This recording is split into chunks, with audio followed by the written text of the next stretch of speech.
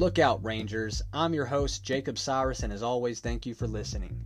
Guys, it is October the 1st of 2020, and I'm going to start off by mentioning a fun fact for the 2020 regular season, even though it is behind us. This is just something y'all can say by the water cooler during a break or something. Hey, did you know that over 40% of reviews were overturned because of challenges and check calls this season? I thought that tidbit was pretty neat because it just goes to show you how much umpires miss right there with their naked eye. Also, we got another announcement from the MLB. The MLB announced that Globe Life Field will have fans in attendance for the NLCS and the World Series. And what a way to fill up that park for the first time. Starting off on a good note, y'all. It's going to be electric. So anyway, let's go ahead and get into the ball games. We have Atlanta and Cincinnati, Game 2 in a best of 3 as Cincinnati was against the ropes. Let's go ahead and get into it, y'all. Cincinnati strands loaded bases in the second on another one-out failure to convert. It wouldn't be until the bottom of the 5th when the Braves would put the first run on the board as Ronald Acuna Jr. doubled on Luis Castillo to left center field.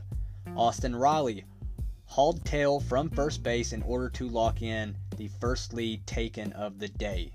I mean, he was flat out scooting. Castillo would be replaced by Lucas Sims after going just over 5 innings, allowing 6 hits off 7 strikeouts and only the 1 earned run.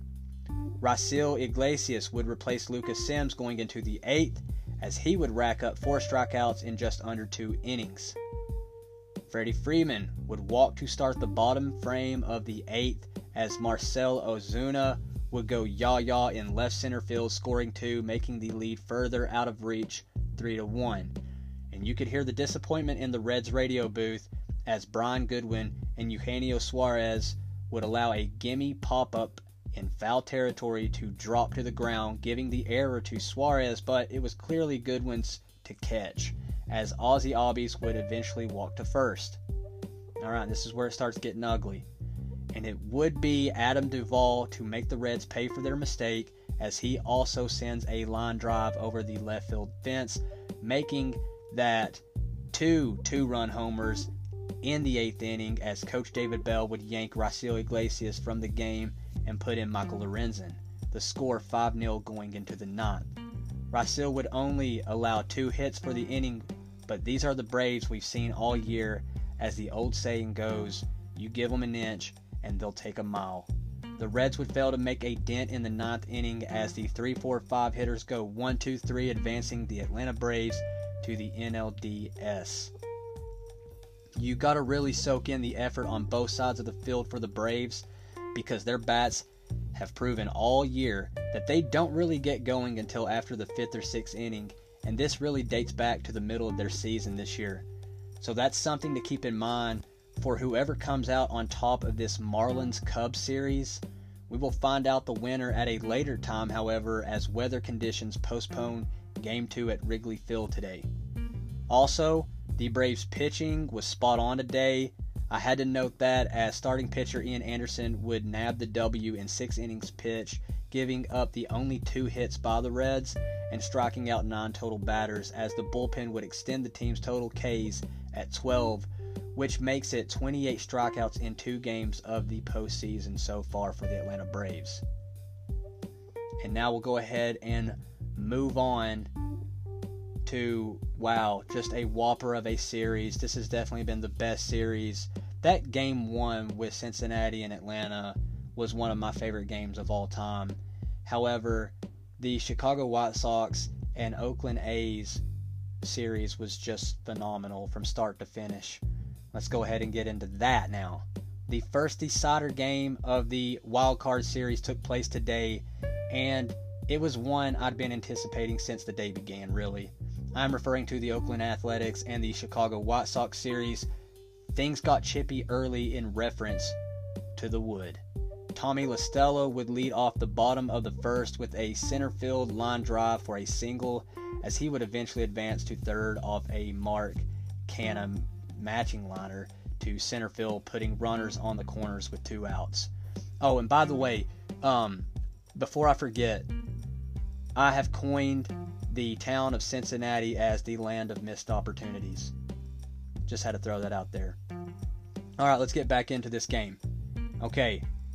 However, without giving up 2 runs in the first inning like the White Sox did yesterday, starting pitcher Dane Dunning would be replaced by Garrett Crochet, who would strike out Matt Olson on a 1-2 slider to get out of the jam there early on. Luis Robert would lead off in the second as he turned on a 90-mile-an-hour four-seamer by starting pitcher Mike Fiers to put up the first run on the scoreboard for Chicago with a home run over the L gap. And boy, did that ball carry. 487 feet, in fact. Good gosh. And then Nick Madrigal would come up to bat after a couple Fiers strikeouts and single on a bouncy grounder to center field. I was surprised Madrigal never attempted to steal second base during Tim Anderson's at-bat, who has had Oakland's number all series. Anderson would battle a count and line one down the right field line, holding up Madrigal to third base. See, he probably would have scored had he stolen. I don't know. That's just my take. But nonetheless, they put runners on second and third with that Anderson double. Yasmani Grandal, who has homered in both games prior, would drum up a walk to load the bases and ultimately send Mike Fiers to the dugout early, as he would be replaced by the 35-year-old Yusmeiro Petit in hopes to clean up the mess. He would face Jose Abreu, who looked to redeem himself after the same batting situation in the 9th inning yesterday. Petit would get it done, however, on a second pitch cutter to ground out Abreu on the routine 5-3 play to keep the deficit at 1-0 White Sox. The White Sox kept the bats hot with a leadoff double to the center field fence by Eloy Jimenez. I swear, I can't with it. After a brief pause, though, Eloy's body language in regards to his foot would have him replaced by James McCann for the rest of the game as the runner on second base. And the substitution actually proved to be for the best, as Luis Robert would come up to bat and single up the middle, scoring McCann and advancing to second on the throw to home. Now, former Texas Ranger Nomar Mazara would follow Robert as he tagged the off-speed change for a sharp RBI double to left field, extending the lead 3-0. Chicago had 8 hits through 3 innings there early on, and they even had that missed opportunity in the first with the Oakland A's getting out of that jam. The A's would try to answer back in the bottom of the third as Aaron Bummer would struggle to retire batters as Sean Murphy led off with a walk and a Mark Semien liner out in center field, putting runners on the corners with 1 out. Chad Pinder would pinch hit for Jake Lamb as Cody Hoyer would take the mound from Bummer. A moment later, shortstop Tim Anderson, however, would lay out for a sharp grounder, saving the run. It wasn't a web gem, but he definitely did. He batted down the ball, saving the run. However, the bases would load up, putting pressure on Hoyer, but he was not shaken by the situation and was able to land an infield fly roll pop-up at second by Mark Canha. Matt Olson would take the batter's box and ultimately fail to connect as he struck out a second time on the 2-2 heater as the White Sox were able to get out of another nail-biter. However, in the bottom of the fourth, I know it sounds like I'm just going like inning by inning, but there was crazy stuff going on this whole game, and it would be a disservice if I didn't note it. So let's get back into it. However, in the bottom of the fourth, Oakland finally answered back as Robbie Grossman grabbed first off a walk. Hoyer would grab himself a couple outs, but it was Sean Murphy who sailed one over the left field fence, cutting the lead down 3-2 Chicago. Alright, so things are starting to heat up. The A's wouldn't stop there as Hoyer gets substituted by Carlos Rodon. Rodon walked La Stella and gave up a double to Semien's hot bat out in left field, advancing La Stella to third. And so Rodon intentionally walked Chad Pinder for the force out anywhere. However, Rodon would be replaced by Matt Foster, who lost the battle to Mark Canha. Listen to this, guys. He lost the battle to Mark Canha as he walked in a run to tie the game. And, not even finish, and to add insult to injury, he did the same thing to Matt Olson, giving the A's the go-ahead lead 4-3. He did, however, manage to get a pop-up to retire the side going into the 5th inning, but the damage was done, y'all. Third base, Yoan Moncada would knock a ground ball, a GB single, to center field after a hard-fought battle at the plate and go on to steal second with 2 outs, and Mazara up the bat. Mazara would collect on a 3-2 slider as he singled on a grounder to right field, scoring Moncada to even the score at 4 apiece. You see what I'm saying? This game was just neck and neck, man. It was a great game. If you missed it, you missed a good one. In the bottom of the 5th, hopefully this podcast does it well. In the bottom of the 5th, the White Sox would drum up 2 quick outs, but Evan Marshall, who replaced Matt Foster after the 4th, would go on to walk Sean Murphy. No harm, no foul, as he'd put 2 early strikes on La Stella, but unfortunately, Grandal had hit like he had his mid out, man. Man, this happened earlier in the season for the White Sox. So let's go ahead. Grandal had his mid out too far on the changeup, and La Stella ended up connecting on his glove for the E2 catcher interference. I know, man. And listen, it gets worse. Putting runners on first and second, Semien would wind up walking to juice the bases as the previously intentional walk Pinder would approach the plate. And he'd capitalize on the Chicago gimme and leak one to left field, scoring 2, giving Oakland the ultimate lead again of 6-2.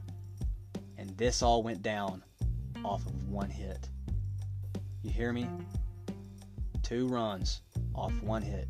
You feel me? That's baseball, baby. That's postseason baseball at its finest. Top of the 7th, guys. And the White Sox strand loaded bases as they failed to capitalize on Oakland's mistakes, putting 3 runners on base without much help needed from Chicago's bats. Nonetheless, they got out unscathed, no harm done. Tim Anderson, however, he did make a little bit of history, if that's what you want to call it, with 3 hits in his first 3 postseason games, being the first to do it. And to be honest, guys, I hate stupid so-called records like that. I really do. If you have to dig that deep in the stat book, is it really even worth mentioning? Anyway, that's where things fizzled out for the White Sox as the A's cemented their 6-4 victory on a hard-fought wildcard series after being down 1 in a best-of-3. They would advance to the ALDS, taking on the very familiar Houston Astros in a 5-game series. Moving on to the Cardinals-Padres game 2, as San Diego seems to be in the same boat as last night, just from what I'm seeing, giving up a slew of runs in the first couple of innings as they are down 4-0 in the 3rd inning. I'm recording this while the game's going on, so there might be a lead change. I have no idea.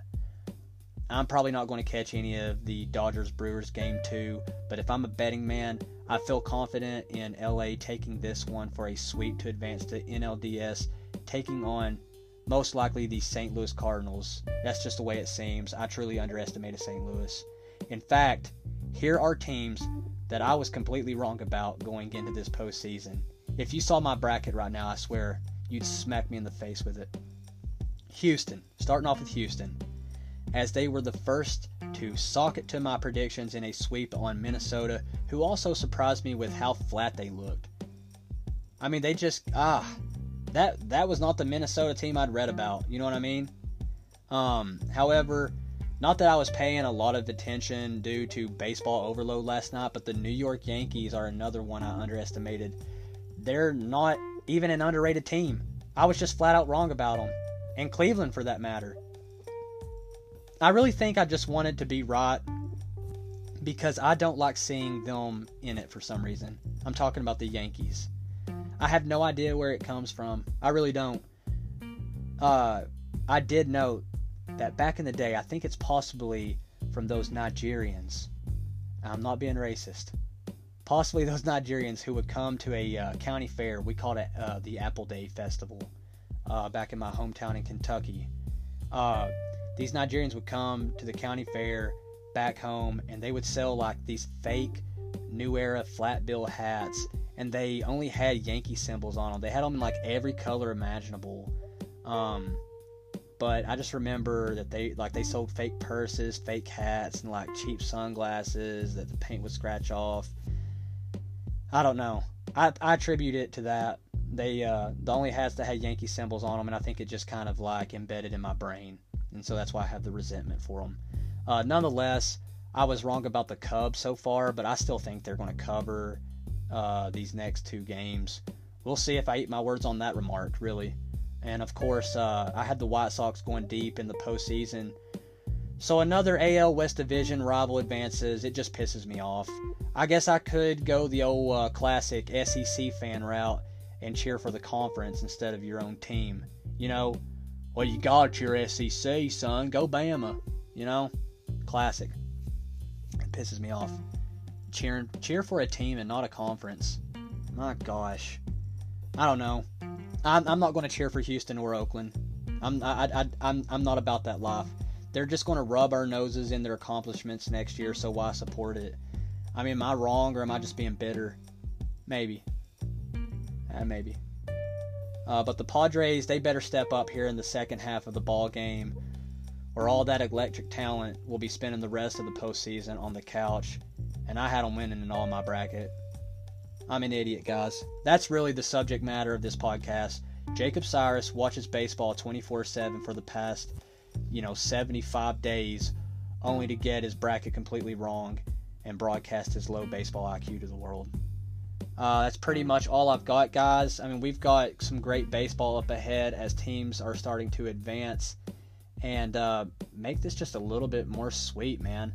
I'm still pumped, still as pumped as I was when the postseason started, even though my predictions are wrong. You've got Tampa Bay facing off the New York Yankees there in San Diego for the ALDS.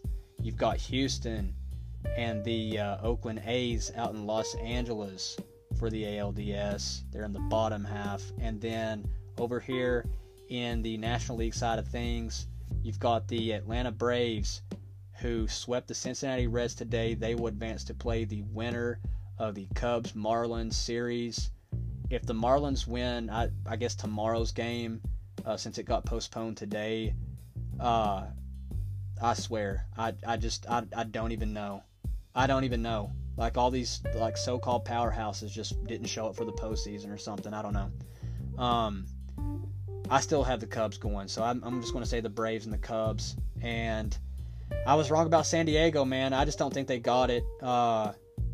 So St. Louis and LA Dodgers, man, they're in Arlington for the NLDS. That'll be an exciting matchup.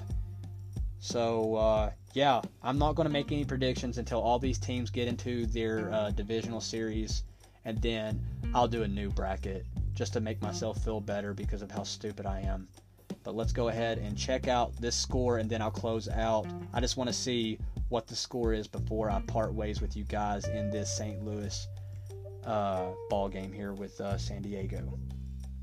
If my stuff will ever load. It's loading. Bear with me. Cue the Jeopardy music. It ain't happening. It ain't gonna happen, boys. Alright, let me check my MLB app. I was on the CBS app, and I don't know. I just can't load the data. It's not loading. Guys, it's a mystery. Alright, you tell me. Your guess is as good as mine. But I'm going to go out on a whim and say St. Louis put up a couple more runs, and the Padres might have put up one. I don't know. But guys, I'm signing off for the night. I hope you enjoyed the podcast. Look forward to another one tomorrow evening as things keep coming down closer and closer to the wire. And yeah, I will see y'all tomorrow. Have a good one, guys, and I am out of here.